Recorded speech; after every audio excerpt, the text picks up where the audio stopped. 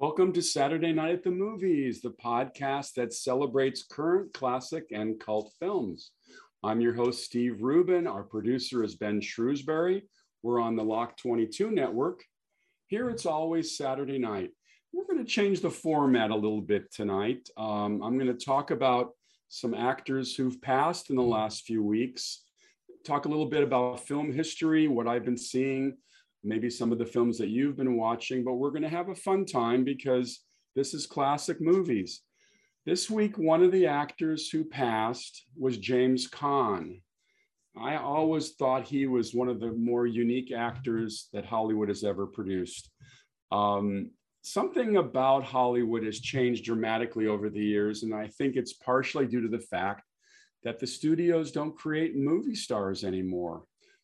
Back in the day, the studios were like factories. They had actors under contract and they trained them. They got them their early roles. They groomed them for stardom and they created movie stars out of whole cloth. And MGM, the greatest studio in the world in the 30s, 40s, and 50s, used to boast that they had more stars than there were in heaven. And in fact, there's this great giant photograph that was taken of all the MGM stars under contract. I think it was back in the 50s. And it was an amazing group of actors, from Clark Gable to Errol Flynn. I don't even think Errol Flynn was really an MGM actor, but he was in that picture. But just so many famous people at that time. And we don't do that anymore because the studios no longer have actors under contract. Where do they find actors? I mean, arguably one of the great movie stars today is The Rock. And The Rock started out as a wrestler. For many years, Arnold Schwarzenegger was one of the greatest stars in Hollywood. He was a bodybuilder. I mean, it's interesting because some of the biggest names in our business didn't start out as actors. And I think that when you come across an actor like James Caan, you realize you've got something really golden. Ben, do you know who James Caan is? Do you recognize the name? I heard the name and it didn't click to me at first, and then I saw a picture and I was like, oh, that's who that was. He'll forever be known as Sonny Corleone in the Godfather movie. But his career is much more varied than just the Godfather. And we'll talk about the Godfather in a minute. I think I first remember seeing James Caan in a John Wayne Western. Let's see, it's the kind of remake of Rio Bravo, and the name the name escapes me at the moment. But he plays a character named Cincinnati, which was kind of a character similar to the Ricky Nelson character in Rio Bravo. And there's just something fun about James Caan's performance. My friend Steve Mitchell, who I've had on the show several times, he has a kind of a phrase he refers to that of interesting actors. He calls them laughs. When they come on screen, they give you a reaction. And James Caan would definitely qualify as laughs. There's some actors who are very bland and don't have that quality. But James Caan kind of epitomized a cocky persona that worked so well for him in so many films. We talked about the Western. He's perfectly cocky in The Godfather. All of us have seen this movie countless times. I don't have to explain to you who Sonny is in The Godfather, but the core of that character was a cocky Italian persona. And I think that Caan from the get-go on screen just projects that so beautifully. And of course, The Godfather is so beautifully produced. And I'm enjoying now, I don't know if any of you are watching this on the Paramount Plus channel, they have a mini series, a limited series about the making of The Godfather, which is just a lot of fun. And all these shows that they're doing now about the making of shows, I think is really fun. It's just a way of going into Hollywood history with scripted narrative, which is just so much fun. I enjoy this very much. I also have been working on some of my own projects along the same lines. The idea of taking movies of the past and recreating their film history is something relatively new. And I know we've seen kind of versions of Citizen Kane as the backdrop of the Gary Oldman film recently. They have one they're developing on the making of Chinatown. That's just, just really fun stuff for us at a time when there aren't a lot of fun shows being made. I say fun when I say entertaining. There's just too much dark material out there. The name of the John Wayne movie, by the way, is called El Dorado, and it was released in 1966, and it was one of his first performances. He was in television too. In fact, he's in an episode of Combat, one of my favorite shows of the 1960s with Vic Morrow and Rick Jason.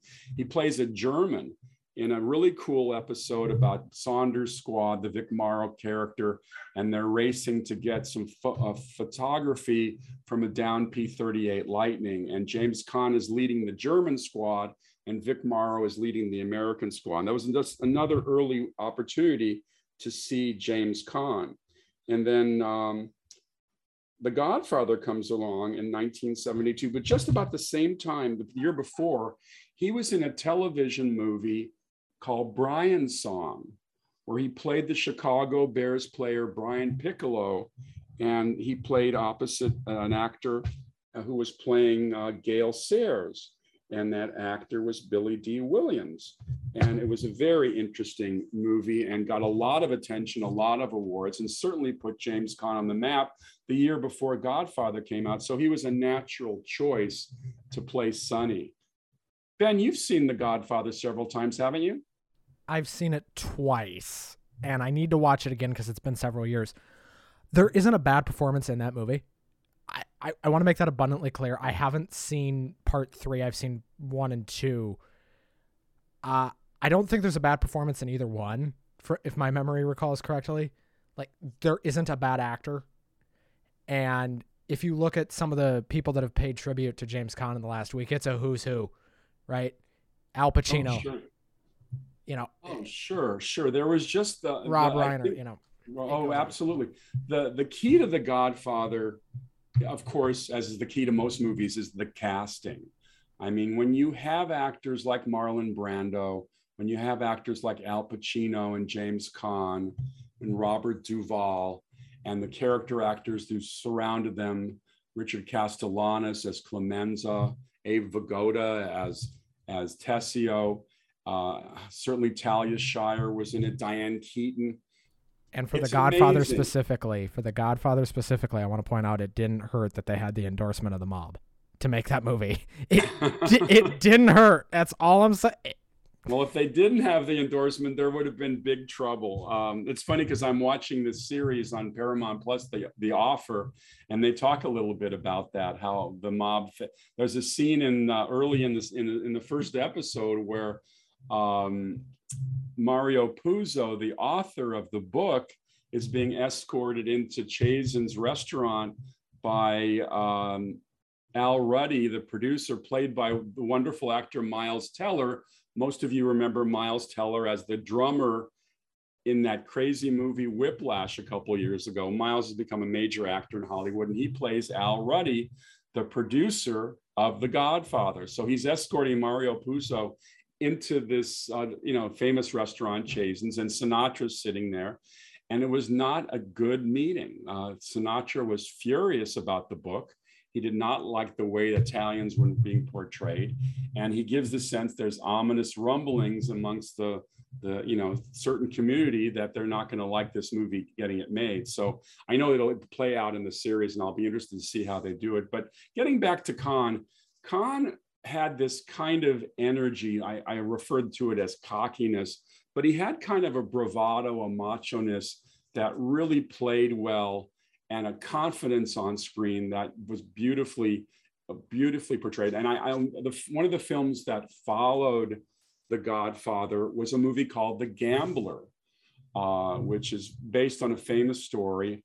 The Gambler is an entirely different type of movie than The Godfather.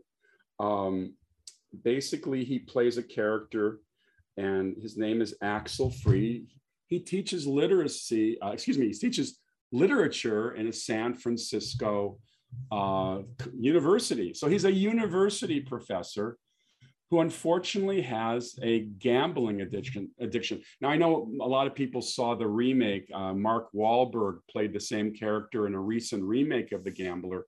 But the original Gambler, which was released 2 years after The Godfather, is another wonderful James Caan performance.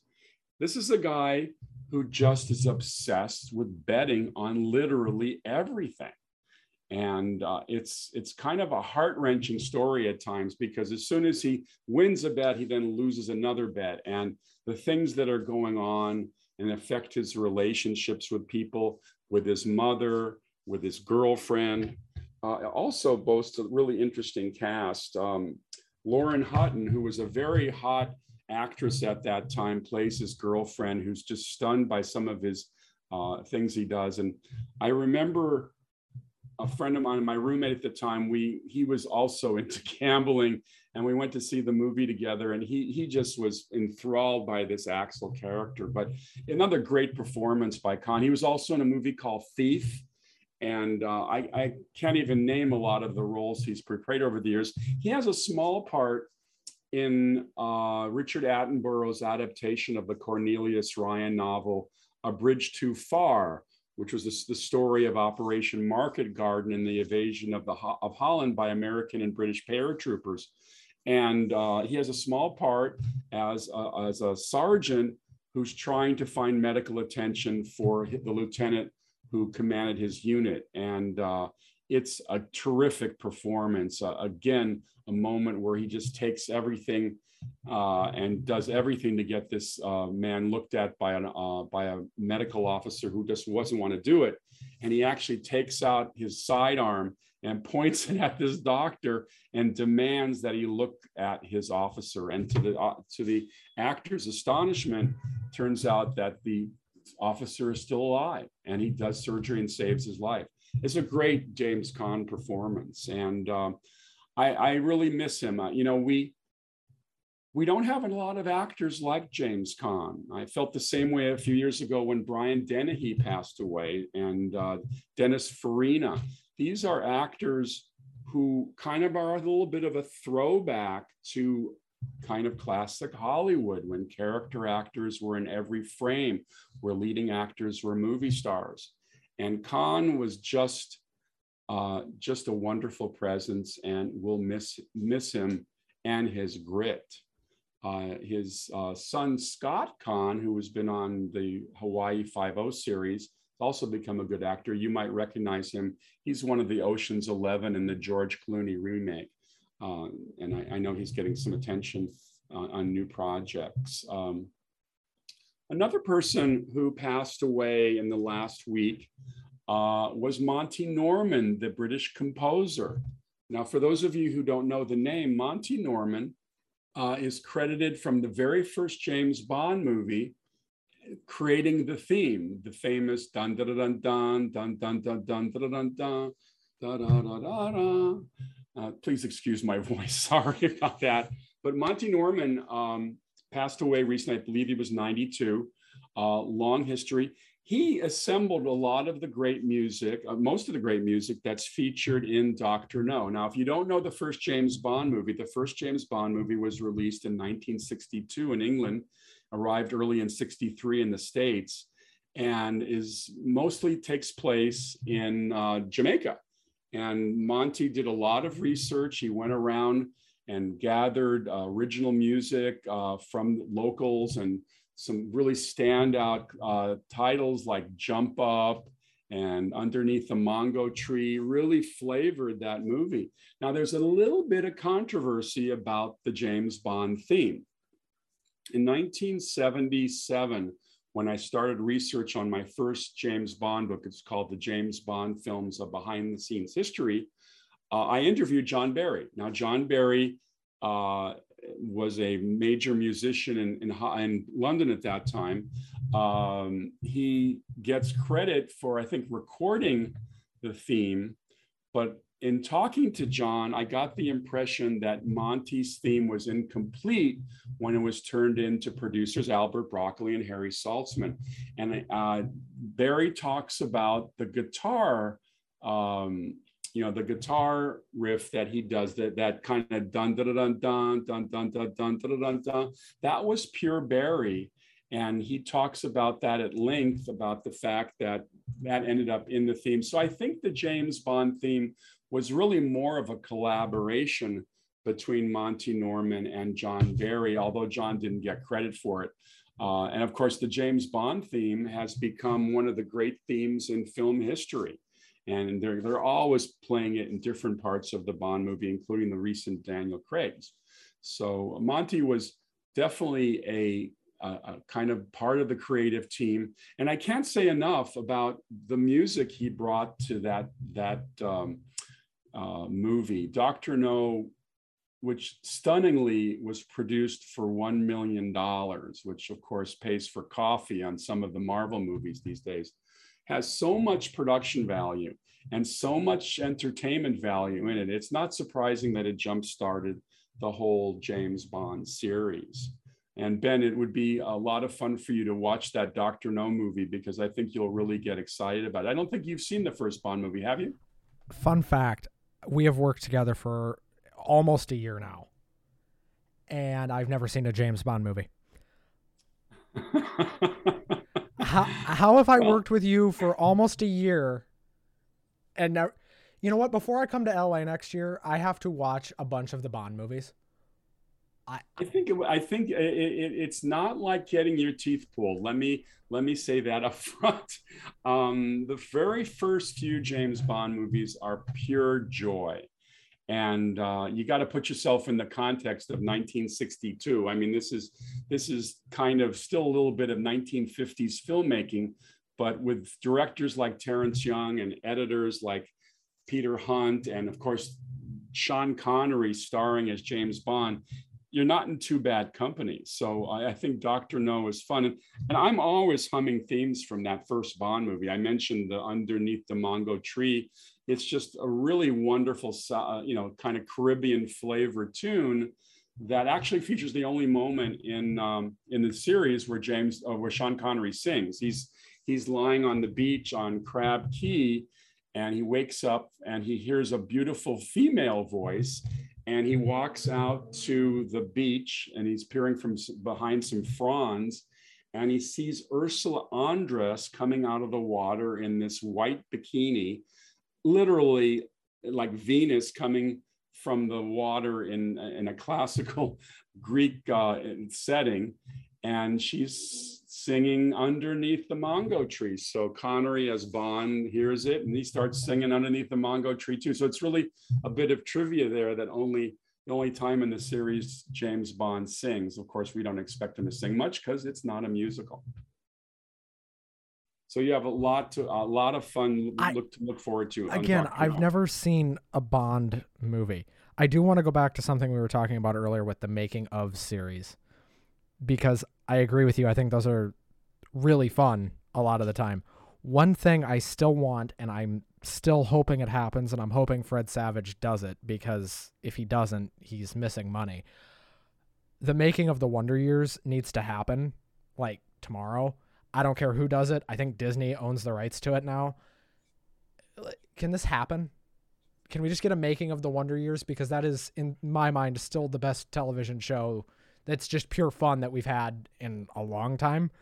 Well, if I'm not mistaken, isn't there a new version of the Wonder Years on the air right now? It's on Disney Plus, and yeah, it's kind of a black version, right?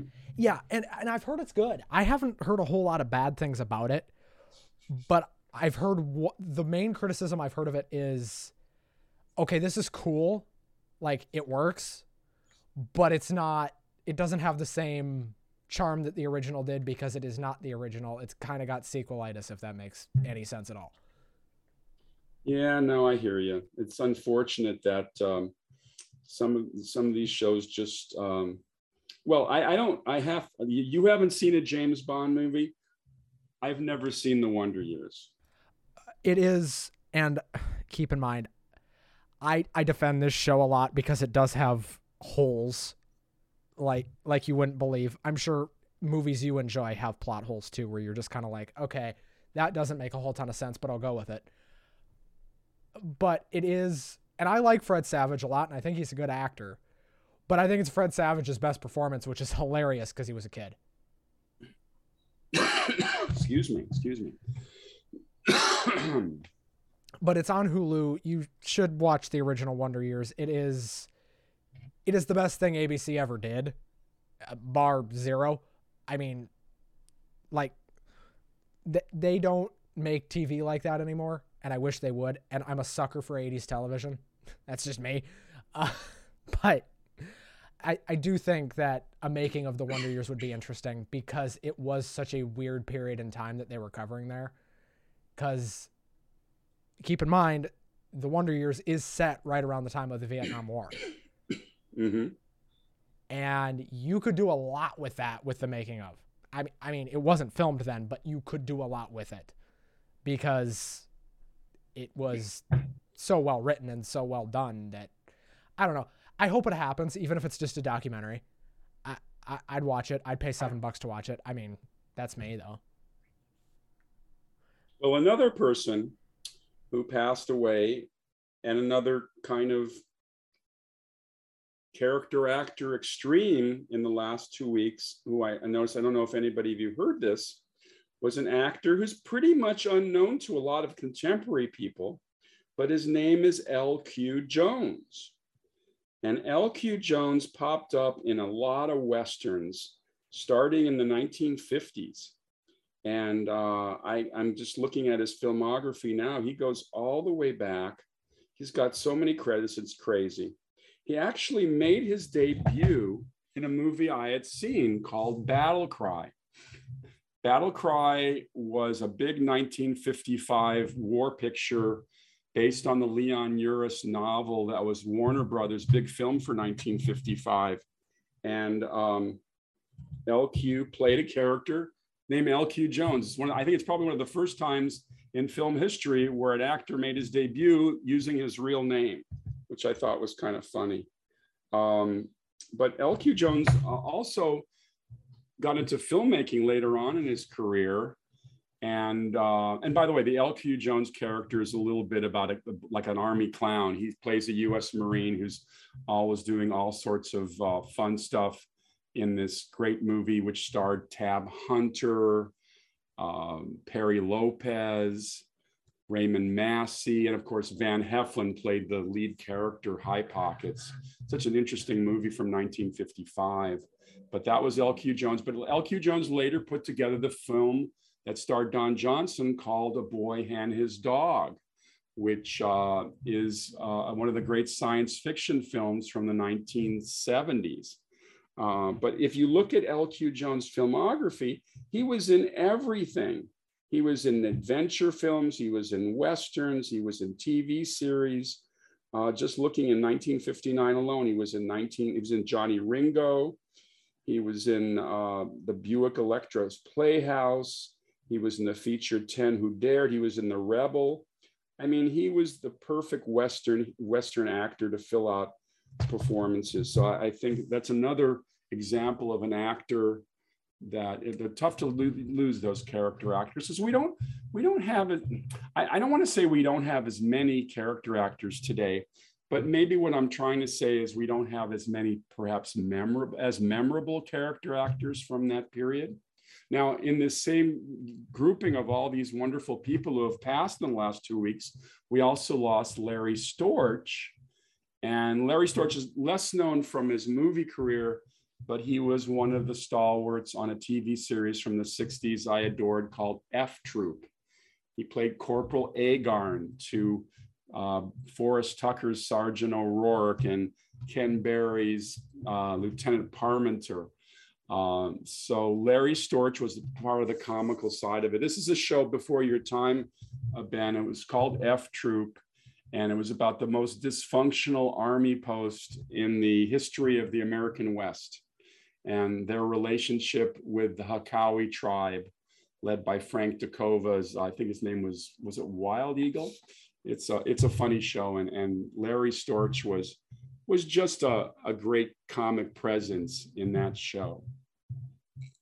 So James Caan, Monty Norman, L.Q. Jones, Larry Storch, actors and kind of iconic people from the film business.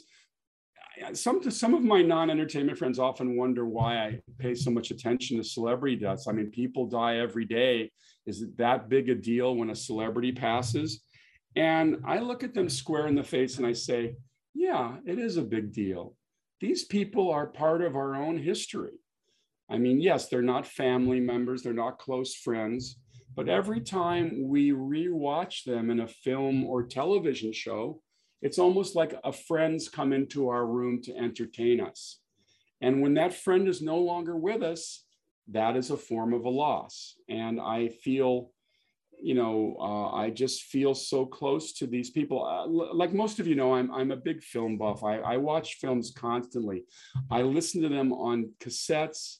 I watch them on DVD. I stream them. I do go to the movies occasionally, although not as much as I used to.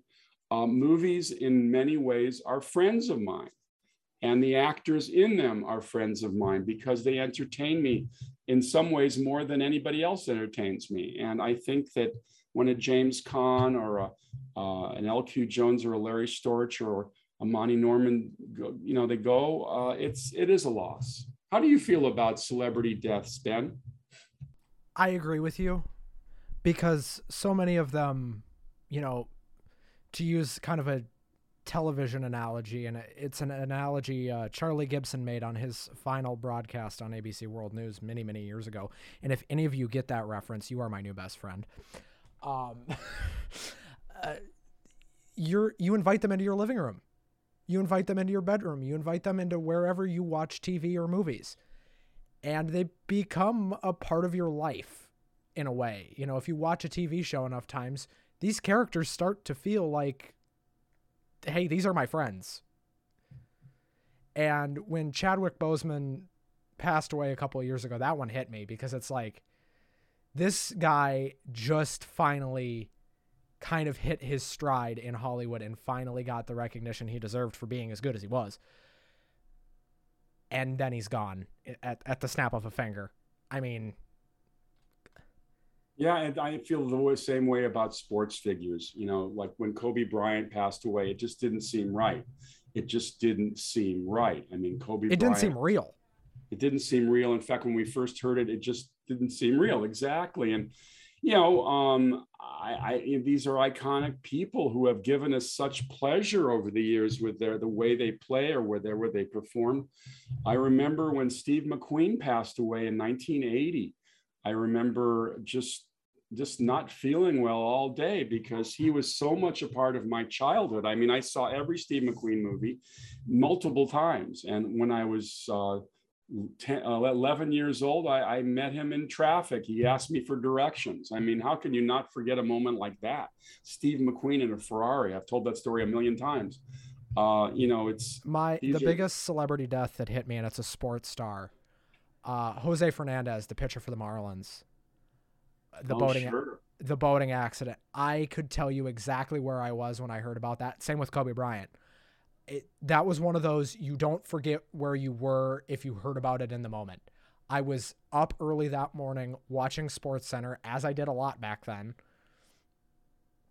And they went to commercial. And you know how ESPN's commercials are. They're usually 2 minutes? They're in commercial for 45 seconds and they come back. And I'm like, oh no, something happened. Because when they come back that quick, it's something bad. When Robin Williams passed away, it was like, and I think another thing is that we're so used to these people coming into our living room or being on a talk show or just being part of the fabric of our life.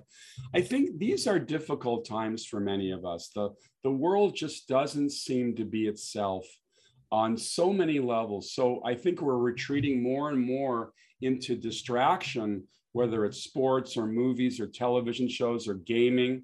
wrestling. We just want to get away from the news every day because it's just unrelentingly bad. So these celebrities, these actors, sports figures, if they can provide us with some joy and distraction, it's just a great bonus. And over the years, perhaps I've probably spent too much time watching movies until sometimes the movies seem more real than real. I just have grown to adore these actors. My classic film review last weekend, I put up a classic film review of Airport, the 1970 Airport with Burt Lancaster and Dean Martin. And I just love that movie. That movie is another one you should put on your list, Ben, because it's big old-fashioned Hollywood filmmaking at a time when big old-fashioned Hollywood movie making was kind of disappearing. This is 1970, and the 70s were about mavericks doing things a lot differently than they did in the old days. And Airport is based on a great novel by Arthur Haley. And it's basically the story of an airport manager played by Burt Lancaster, who's dealing with a stuck airliner on his runway, while another airliner discovers that they have a bomber on board. And it's just an amazing group of actors. Dean Martin, of all people, who you usually associate with him holding a glass in his hand, hosting a roast or a variety show, plays a very credible pilot. And he's the co-pilot to Barry Nelson. And Burt Lancaster's girlfriend is Jean Seberg. George Kennedy plays the crew chief who helps unstick the airliner. There's so many people in this movie. The very luscious Jacqueline Bisset is Dean Martin's girlfriend, although he's also married to someone, so it's a little controversial. But I love that movie. I love the filmmaking, and sadly, most of those actors are gone. Helen Hayes has a wonderful part as a stowaway on the same airliner that has the bomber. And they just don't make movies like that much anymore. That was the start of the era of the all-star casts in a lot of movies, in disaster movies. And some of them were pretty bad, although one of the follow-up movies to Airport was The Towering Inferno, which is 1974, I believe. And that featured Steve McQueen. And of course, obviously, I saw that with Paul Newman and William Holden. Another great epic movie. These actors are just very much a part of our lives. And when we talk about classic movies, we're really talking about these wonderful performances that remain with us. And my wife says I drive her a little crazy sometimes how many times I'll watch a movie over and over again. And she just finds it confounding. But I say that when you walk into an art gallery and you walk up to the Mona Lisa or something from Monet, and you see a painting for the 90th time, you don't really question it because it's just art. And I think movies are the art form of the 20th and 21st century. And I have no qualms seeing classic films over and over again, because even by watching a film for the 70th time, I still get the joy from it. And, you know, for as much as you're a movie buff, I'm a TV buff, right? I'm a nerd for 80s television. I love the Wonder Years. Again, I defend that show to my grave. And I'm sure you've got a movie like that too, where you will defend it no matter what happens. Where you're just like, you know, yeah, many of the films I love are guilty pleasure movies, just simply because not only do I enjoy them for what they are, but they kind of bring me back to a time when I was young. There are so many science fiction movies from the 1950s I saw in the theater at the stadium across from my apartment back in the day.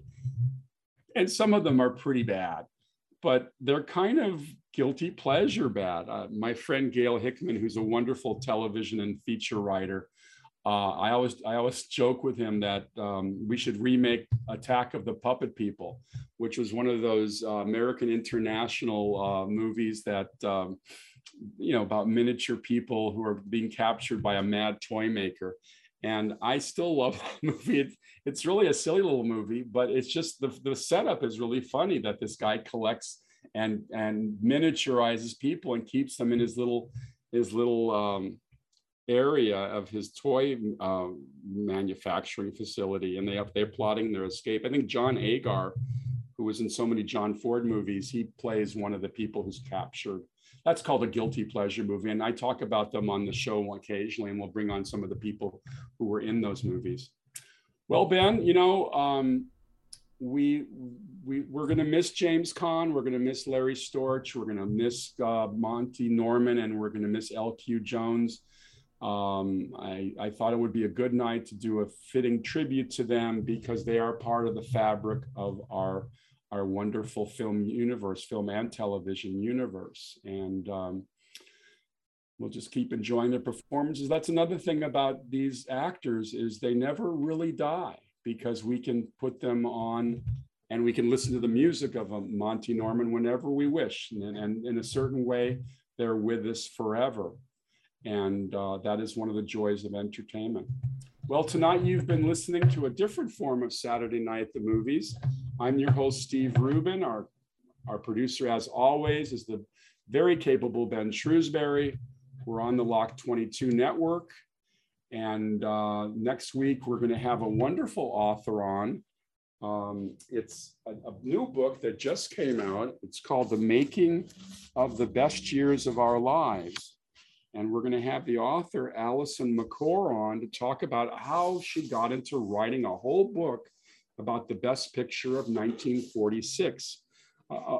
One of my favorite movies of all time. It's about two soldiers and a sailor who come, one soldier, one sailor, one airman who arrive home from World War II. And it's how they become part of the civilian world again and how difficult that transition becomes. And it's a wonderful movie directed by the great filmmaker William Wyler, also known for films like The Little Foxes and Ben-Hur and Detective Story and Funny Girl. So that's going to be our guest with Alison next week. We're going to dive deep into the making of the best years of our lives. This is Steve Rubin. Thank you for joining us tonight and keep watching classic movies.